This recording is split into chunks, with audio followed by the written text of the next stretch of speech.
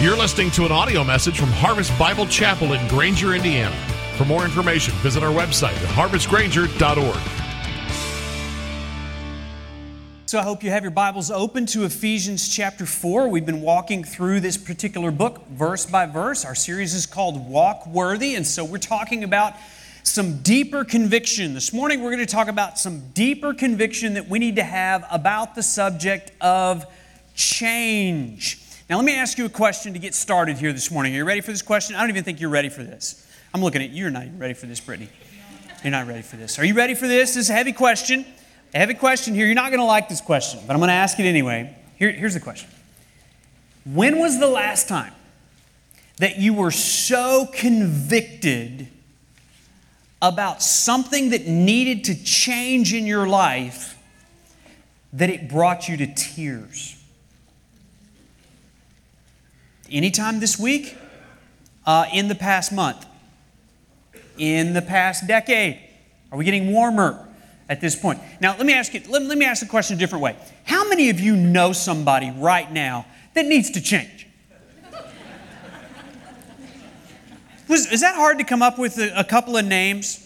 Right. How many of you were sitting next? We won't ask that question. But listen, is there somebody that you have had such a heavy burden for that you've actually shed tears over something that needed to change in their life?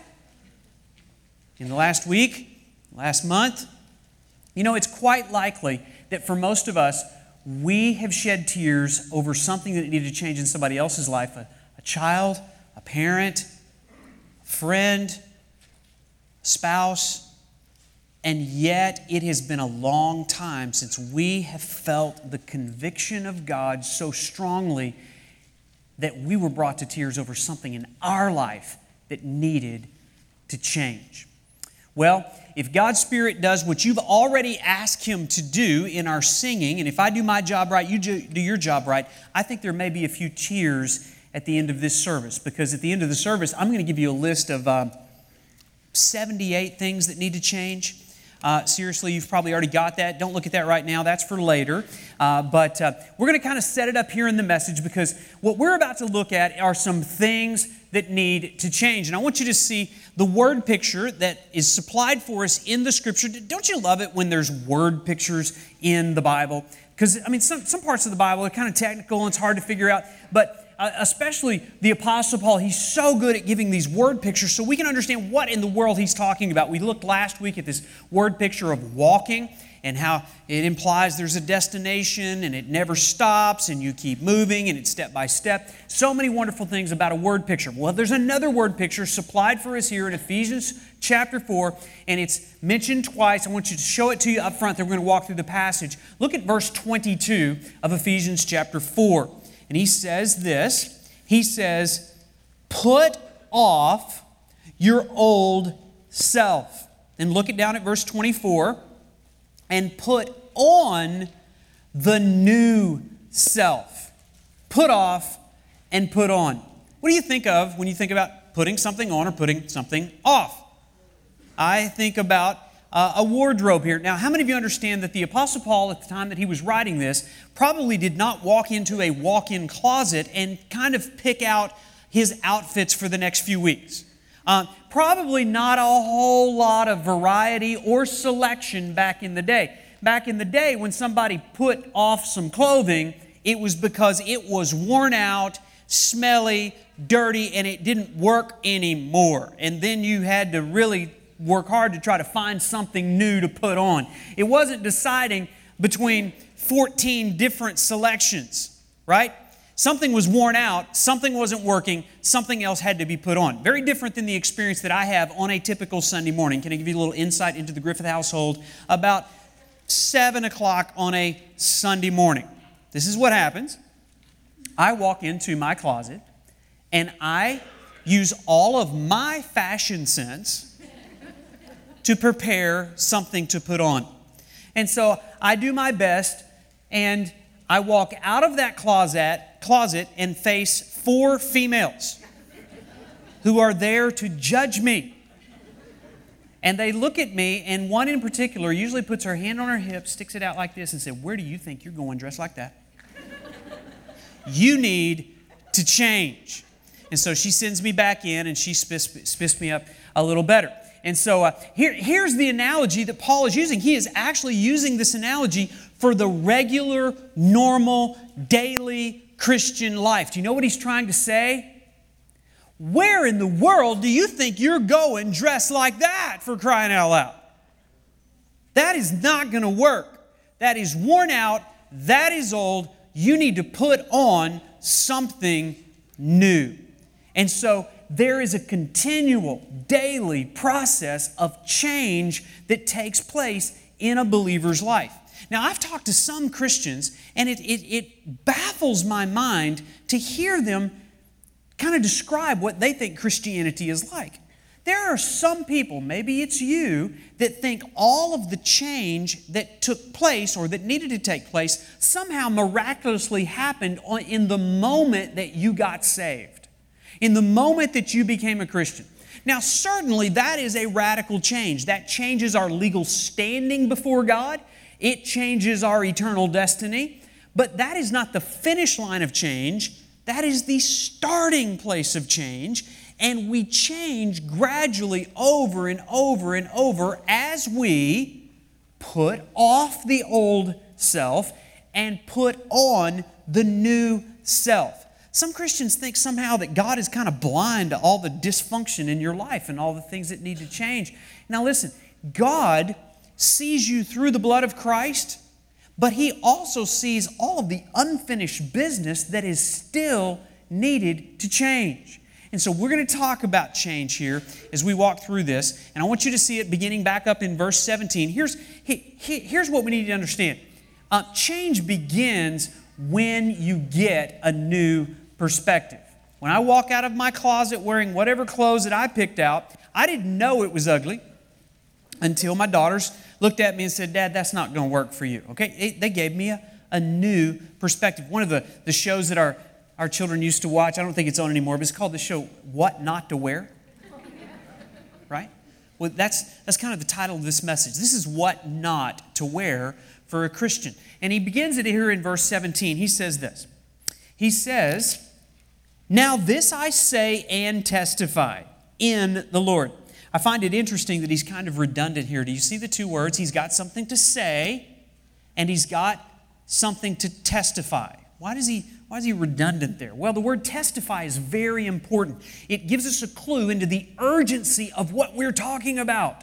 The word testify is translated from the Greek word that we get our English word martyr from. A martyr is someone who, at the risk of his life, is willing to say some things unapologetic, unafraid, because the urgency of the moment. And so the Apostle Paul is saying, I want you to know, hear me loud and clear, this is not an optional matter for you. This is at the very core of what it means to be a Christian. A Christian is always in the process of change. Now listen, I'm speaking to Christians here, but in any crowd this size, I'm sure there are a few non-Christians. Only two types of people in the room, Christians and non-Christians. Or if you're an optimist, pre-Christian. Because we can take care of that before the end of this service, okay? I mean, all you have to do is put your faith in Jesus Christ, understand what He did on that cross was for a dirty, rotten sinner like you, and you need to change. Now, that doesn't mean that you now become all cleaned up. It just means that you get started in the process of cleaning up. So there's only two types of people, Christians and non-Christians. But for a Christian, the process of change is an urgent matter. And so Paul says, you may kill me for saying this. I'm going to say it anyway. Even if it makes me a martyr, I've got some things to say and to testify in the Lord. And this is it. Gulp real hard. You must no longer walk as the Gentiles do, in the futility of their minds. Now, this is fascinating. It might sneak up on you if you're not paying attention. Back up in chapter 3, verse 1, he calls the people he's writing to Gentiles. He says, you Gentiles. So he's writing to a local church in a historical place in Ephesus, where there had been a church established, and predominantly the members of this church were Gentiles, very much like Harvest Bible Chapel. Predominantly, I'm sure that most of us, 99% of us, we're Gentiles. So what is a Gentile? Well, ethnically speaking, a Gentile is somebody who's not a Jew. They didn't receive the promises of God in the Old Testament, the covenant promises. They didn't have all the revelation of the Old Testament. They weren't part of the Hebrew people that were led out of Egypt captivity and crossed the Red Sea and all that history that you read about in the Old Testament. And so every other person that's not a Jew in the world was a Gentile. That is who Paul was writing to. And then he gets to chapter 4 and says, you must no longer walk as a Gentile. And if you were sitting in that church, you might have scratched your head, but wait a minute, I am a Gentile. And I'm not supposed to walk as a Gentile? You see, apparently, when you receive Christ, the change is so radical that it completely changes your identity. And even though ethnically they were Gentiles, spiritually speaking, they had a brand new identity. And that brand new identity as a follower of the Lord gave them a new perspective on what they were like before they had received Christ. And so the question is, well, if I'm not supposed to walk as a Gentile, what's your question? What's your question? How does a Gentile walk? Good question. The answer is supplied at the end of verse 17. What does it say? Gentiles walk in the, the futility of their minds. Futility is another word for vanity or emptiness. It means to be meaningless, to have no purpose or direction. Now, if you had come up to me before I became a Christian and asked me to describe my life, I probably wouldn't tell you, yeah, my life is just kind of futile. It's just bad. But that is the perspective you must come to before you are willing to change. Nobody's going to change. I can't convince you to change until you understand that the way that you're walking is empty, meaningless, full of vanity and futile. And it's not until the Holy Spirit convicts you that the life you're living is futile that you would sense the need for change. Paul goes on in verse 18 and begins to give us an even better description of what it was like to live outside of Christ. So what does it look like for a person who's living outside of Christ? He gives us a 7-layer description. Here's what he says. They are, speaking of these Gentiles that we're talking about, just a non-Christian, they are darkened in their understanding. They're alienated from the life of God because of the ignorance that is in them. Due to the hardness of their heart, they have become calloused and have given themselves up to sensuality, greedy to practice every kind of impurity. Congratulations. Aren't you glad you came to church? Isn't that such an encouraging list? Right? Now listen, when you are living as a non-Christian, you don't even know that that is the description of your life until God begins to give you a new perspective. You see, for me, I thought I was doing just fine. I mean, I went to school and I took biology, philosophy, psychology, had some technology, and so I thought I was pretty enlightened. I thought that, man, I'm doing pretty well. I thought I was enlightened, but then when God gives you a new perspective, you realize I was darkened in my understanding. It's kind of like the permacloud that kind of hovers over Michiana in February.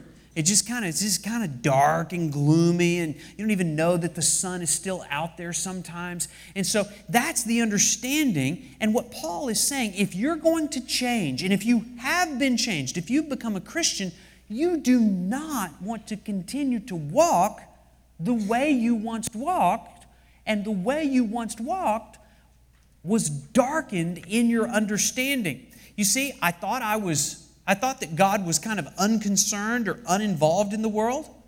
But then I realized I was alienated from the life of God. And this is the testimony of everybody who's now walking with Christ. Your testimony is probably something like this.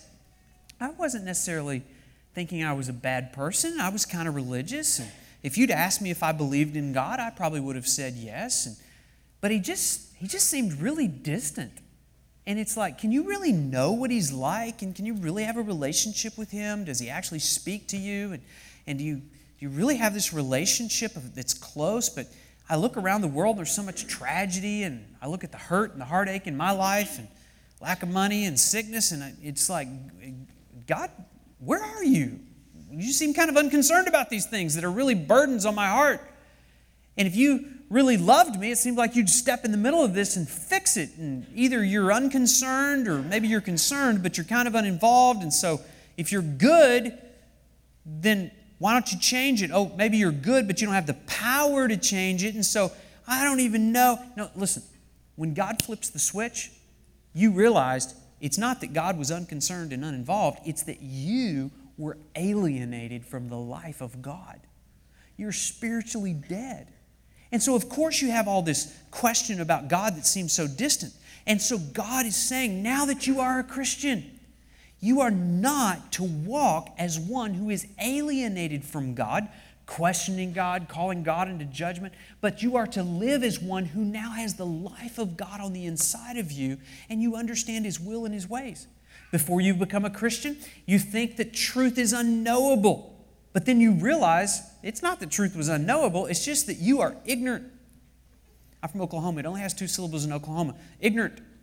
Now, to be ignorant does not mean that you are stupid. Turn to your neighbor right now and say, you are not stupid. You are just ignorant. Okay? Just say that. Now, that's not a slam. We use that in a derogatory sense. That is not a derogatory term. As a matter of fact, it should make you sympathetic toward an ignorant person. Ignorant just simply means uninformed. And what a person who is living outside of Christ is uninformed or unaware that there is objective truth. And so what we think is that truth is just something you make up. Truth is probably found deep down in the inner recesses of your soul, and if you will just stop and meditate and get in touch with your inner being, you can find the truth deep down on the inside. But of course, that truth is truth for you, but it may not be true for somebody else. And so don't use your truth to cast judgment on somebody else. And this is what the world is living in. And it's all because they are alienated from the life of God and they are ignorant of the truth. But when God flips the switch, He gives you a new perspective. And you realize truth is not something you make up. Truth is something you hear. Because God has spoken what is true. And truth is something that is true for you and every person who has ever lived in every place at any time. And so truth can be known, and when God gives you a new perspective, you have this reality you didn't have before. And God is saying, now that you're a Christian, are you a Christian? He's like, you've got to live as one who knows the truth, who is aware. Don't be ignorant of things that God has spoken. He goes on and he talks about how we had a hard heart. You see, at one time I thought that I was just kind of tough. You have to be tough to survive in a world like this, right? You got to be strong. You got to be an independent thinker, right? You can't let people brainwash you and push you around. You got to stand up for your rights. You might even need to march and protest every now and then, just so people don't push things on you if you're tough. And we see that as a virtue. And yet when God flips the switch, you realize, no, it's not that you're tough. It's that you've got a hard heart. And you're unteachable. And you don't like to be told things that need to change. And you build up walls and push people away, and you certainly are going to put yourself under somebody else's authority, especially God. That's what life is like before we come to Christ. But now that we come to Christ, you're to have a soft heart. That doesn't mean you're somehow soft. It just means that you're tender, you're pliable, you're moldable, and you are always wanting to change for the better. So are you tough? Or is it that you have a hard heart? The next thing he says is these people are calloused. You see, you may think, no, I've just got thick-skinned.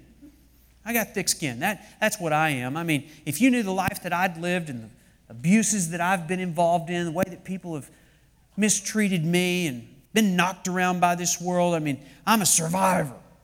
And I've got thick skin. Really?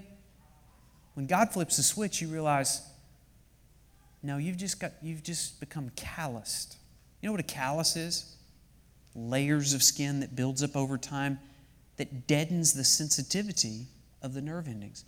Years ago, when I was in college, I had a job. I worked at a funeral home, which has given me built-in sermon illustrations for the rest of my life. But one particular day, my assignment was to climb a ladder and change a light bulb kind of on the second story. It was a floodlight, outdoor floodlight, and interestingly, it had become flooded. There had been water get in there, and so when I twisted it, the whole thing broke off in my hand, and it cut my pinky really deep. It just took a big old chunk of meat out of there. It was bleeding like crazy. It was the worst. Aren't you glad you came to church? And so, and it just is the worst pain I've ever felt in my life. And as that thing began to heal over the next few weeks, there were layers and layers of extra skin. Apparently, my body thought I was going to do this often, and so it built up an extra layer of protection. And what once was the most sensitive part of my body, you couldn't touch it without it putting excruciating pain through my body. Now, 30 years later, there's still extra layers of sin. There's scars and calluses there. Why? To prevent me from feeling pain. Do you know why some people can come to church and never sense the convicting power of the Holy Spirit? It's not that God isn't speaking. It's you've got calluses built up over the sensitive places in your heart. And you're not to be that way, especially now as a Christian. You're not to be calloused. You're to be tender-hearted. You're to be sensitive. You're to be leaning in and listening and asking God to speak, because when He speaks, it changes us. And it changes what we seek, and it changes what we see. But not if you're calloused. And then Paul says this. He says that they were given over to sensuality. You see, once I thought I was exercising my freedom, but then I realized, no, I wasn't free. I was enslaved to sensuality. Do you see the term there, sensuality? So most of the time we think of that in a sexual sense, and certainly it includes all that, but it's even more than that. Sensuality just means that you are constantly going on a search for something that will please one of your five senses. Something you see, smell, touch, taste, or hear. And any one of those areas you can be enslaved to. And when everything that you're doing is futile, you're constantly looking for the next thing to bring a pleasure sense. There's a pleasure center in your brain, and when one of those senses activates something pleasurable, it gives you a sense of pleasure. But it's always short-lived, futile, meaningless, because you always have to find the next thing to bring the sensation. And so, it's something we call the law of diminishing returns. Do you know what that is? What satisfied me today will not satisfy me tomorrow. It will take more of that sensual pleasure. And that's why we become addicted to things as simple as Krispy Kreme donuts, or shopping, or social media, or a relationship, or pornography. It's all sensuality, and we think we're free, but God shows us a new perspective. We're not to be like that, and you are not now to live the way you once lived. That's your old self. That's to be put off. You're to put on the new self. And then there's one other thing here. He says this. at the end of verse 19. Greedy to practice every kind of impurity. It's almost as if he's kind of using that as a junk drawer. Everything else you could possibly imagine. I don't have a category for it. It just all goes into this category of every kind of impurity. And it uses the word greedy. We usually think of greedy as like greedy for money. It includes that. But here it's just talking about this insatiable desire for more. I just want more. And the reason you want more is because nothing ever satisfies. So when I was outside of Christ, I thought I could find satisfaction somewhere in something or someone. But one day God graciously turns the light on and I realize everything I tried left me empty. Now listen, this is a message for Christians, but it could be that right now you're finally figuring out why you're so miserable. Because you have tried to satisfy God-given desires in God-forbidden ways. And it's left you dissatisfied, empty, and maybe today for the first time, God's giving you a new perspective. I need to change. This is not working out too great.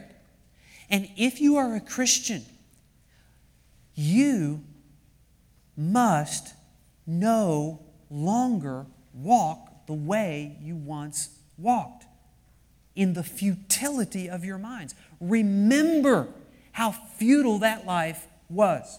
So, change begins when you get a new perspective. Secondly, change is possible when I receive a new nature. Change is possible when I receive a new nature. Look down again at verse 22. Let's finish these verses. It says, we are to put off the old self, which belongs to your former manner of life and is corrupt through deceitful desires. Corrupt means polluted, damaged, through deceitful desires. Do you know that not every desire you have is a true desire? Some desires you have are there to lie to you. And that desire just says, man, if I could have a boyfriend, if I could have a husband, if I could have a wife that loved me, if I could just get a better job, if I could just live in the place I wanted to live, if I could get better clothes, I would be happy. Those are deceitful desires because our desires are to be met only in Christ. And so he says, put off the old self, which belongs to your former manner of life. And if you could just see how ugly your clothes are, you wouldn't wear those. How many of you have had the experience? Have you noticed on Facebook now that like there's this memory function that it's like these old photos of the old you show up every so often? How many of you were alive in 1997, 20 years ago? All right. Have you recently seen a photo of yourself from 1997? You looked better, but you were ashamed of what you were wearing. Anybody had that phenomenon? I mean, the parachute pants, you know, that was a good look in 97, but not for today. And your children are like looking to you and like, what are you thinking? Why would you wear something? They mock you. Let me give you a little parenting strategy when that happens. Just remind them, many more photos of your children are being taken and posted than were ever taken or posted of you. And in the year 2037, you're going to show back up and mock them, okay? Because what they think is cool now, in 2037, they will think is ridiculous. And so the question is, why would you ever wear that? That belongs to your old pattern, your old self. That was a part of a different wardrobe. And so now for a Christian, we dress differently because we have a new nature. And he speaks of the new nature here in verse 23.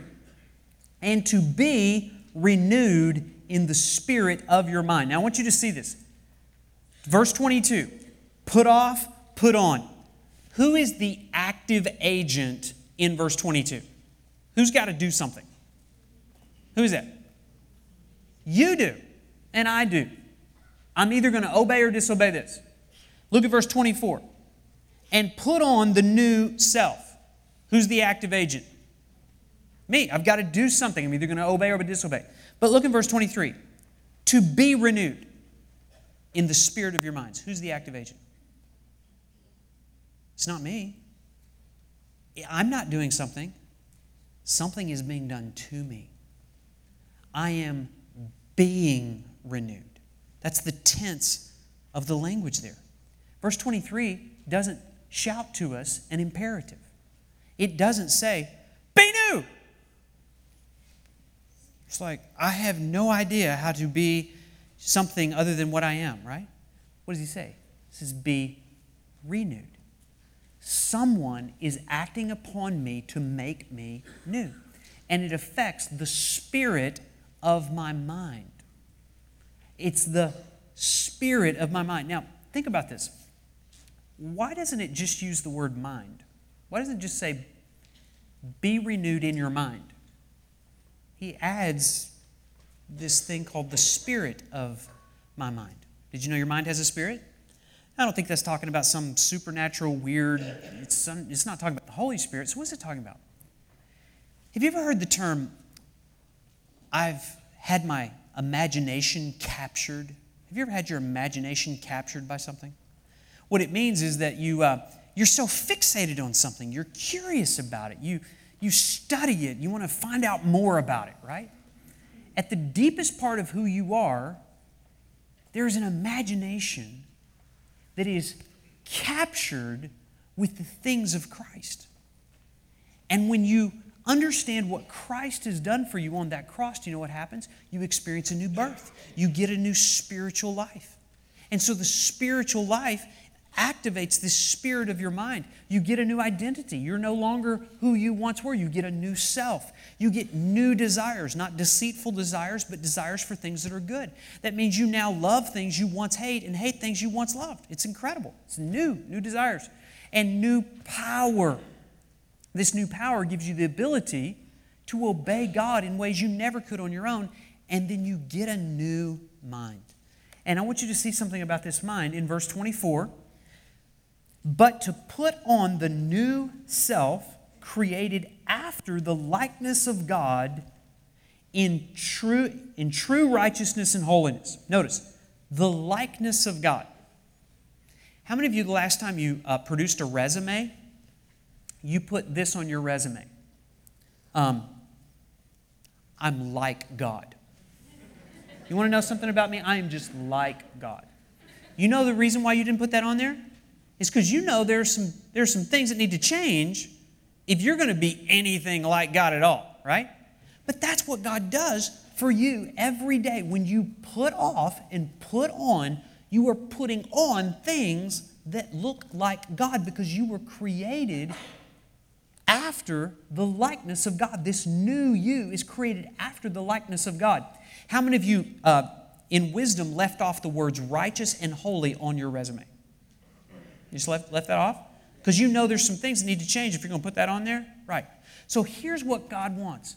He wants the new you to look like God in righteousness and holiness. Now listen, that's a pretty high bar. How many of you agree that's a pretty high bar? Righteousness and holiness. And there are a lot of people who just give up at that point. Say, I can't do that. There's no way I could ever do that. Now listen, here is the key to change. It is to become so fixated on what Christ has done, to let your imagination be captured with what Christ has done, that you begin to change. So what do you have to think about? Think about this. The requirement for us is to be created in the likeness of God in true righteousness and holiness. That's what we're to put on. We're to put on righteousness and holiness. We're to put on the likeness of Christ. This is the story of the gospel. One day, Jesus looked at the old you and was not impressed. And recognized you needed to change, but recognized you had no power to do it. So do you know what he did?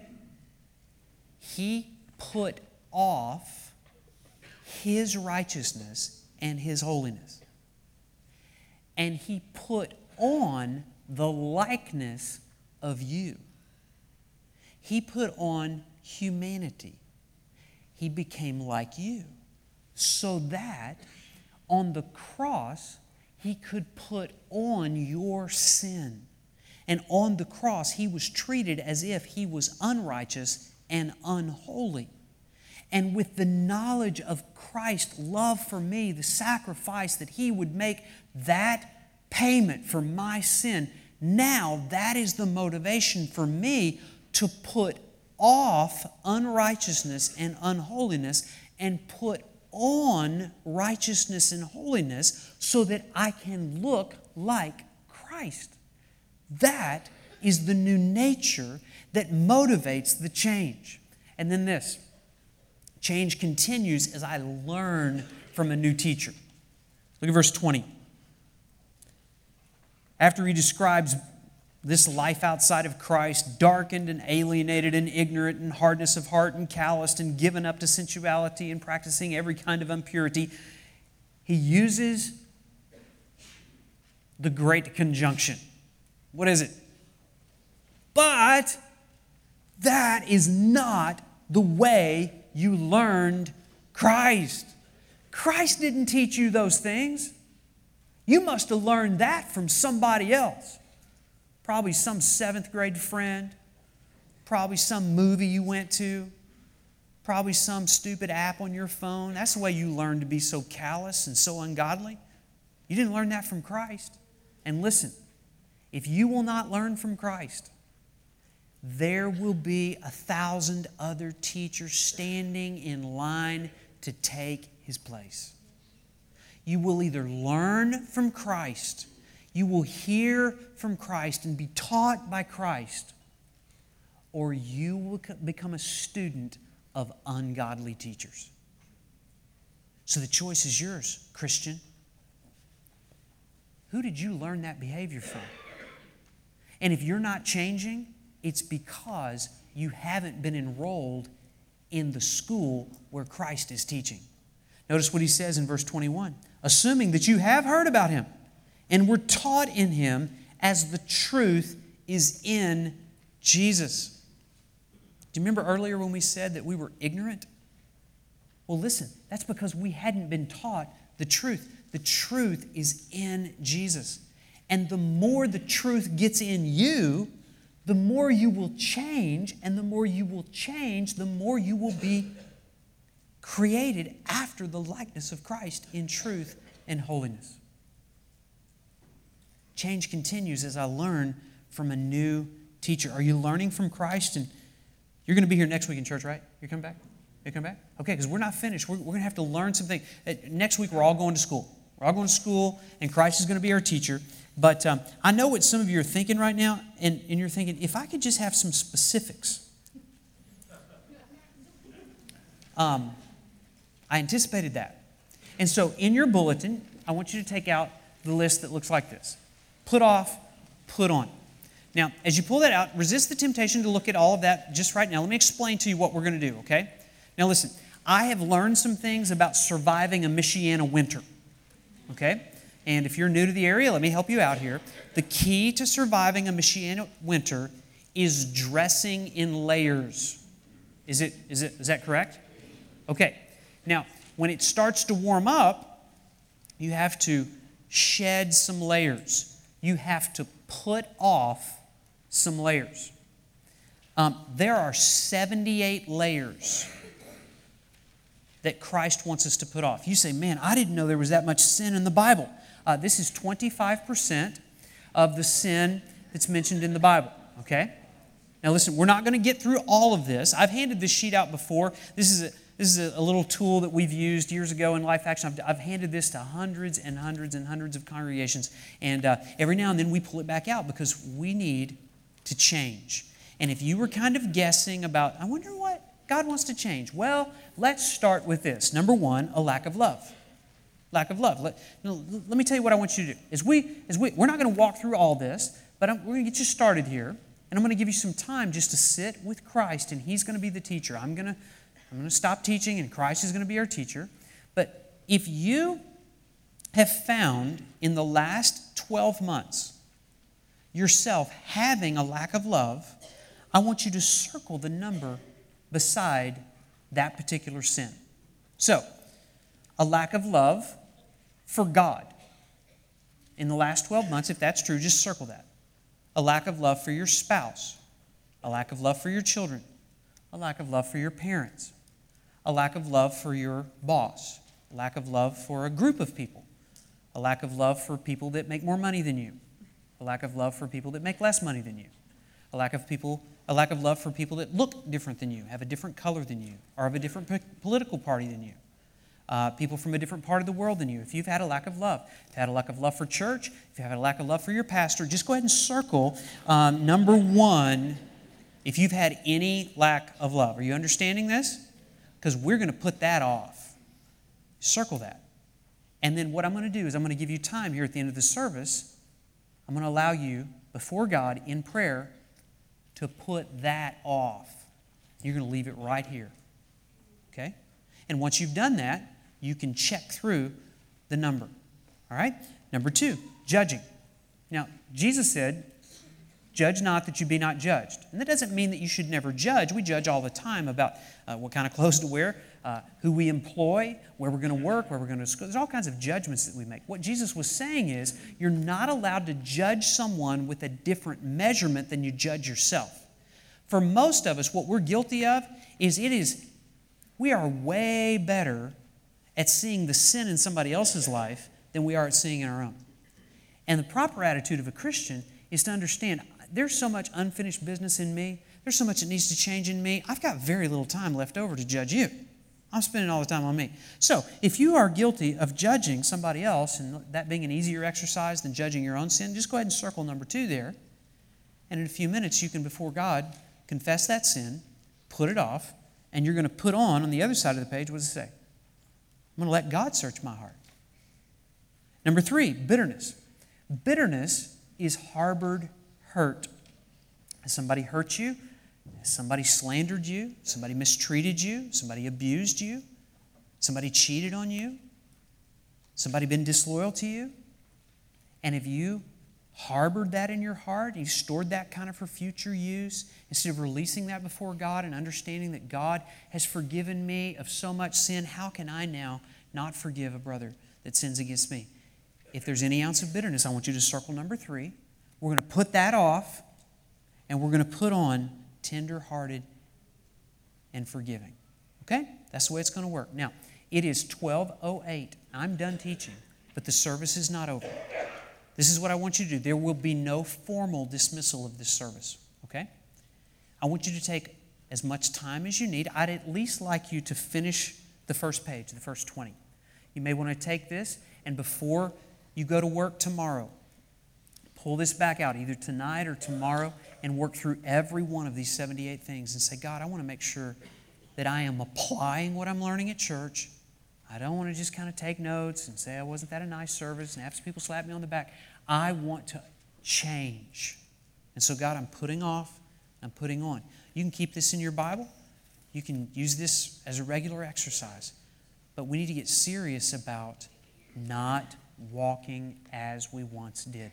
Put on the new self, put off the old self. I'm going to pray for us. I'm going to give you time. We're going to keep the auditorium quiet, and so let's save our conversations for out in the lobby. I know you have children to pick up and things like that. We've got them. We'll keep them for a little while. Let's just pray right now and ask God to give us His mind as we do this. Father, today, we pray that you would change us continually.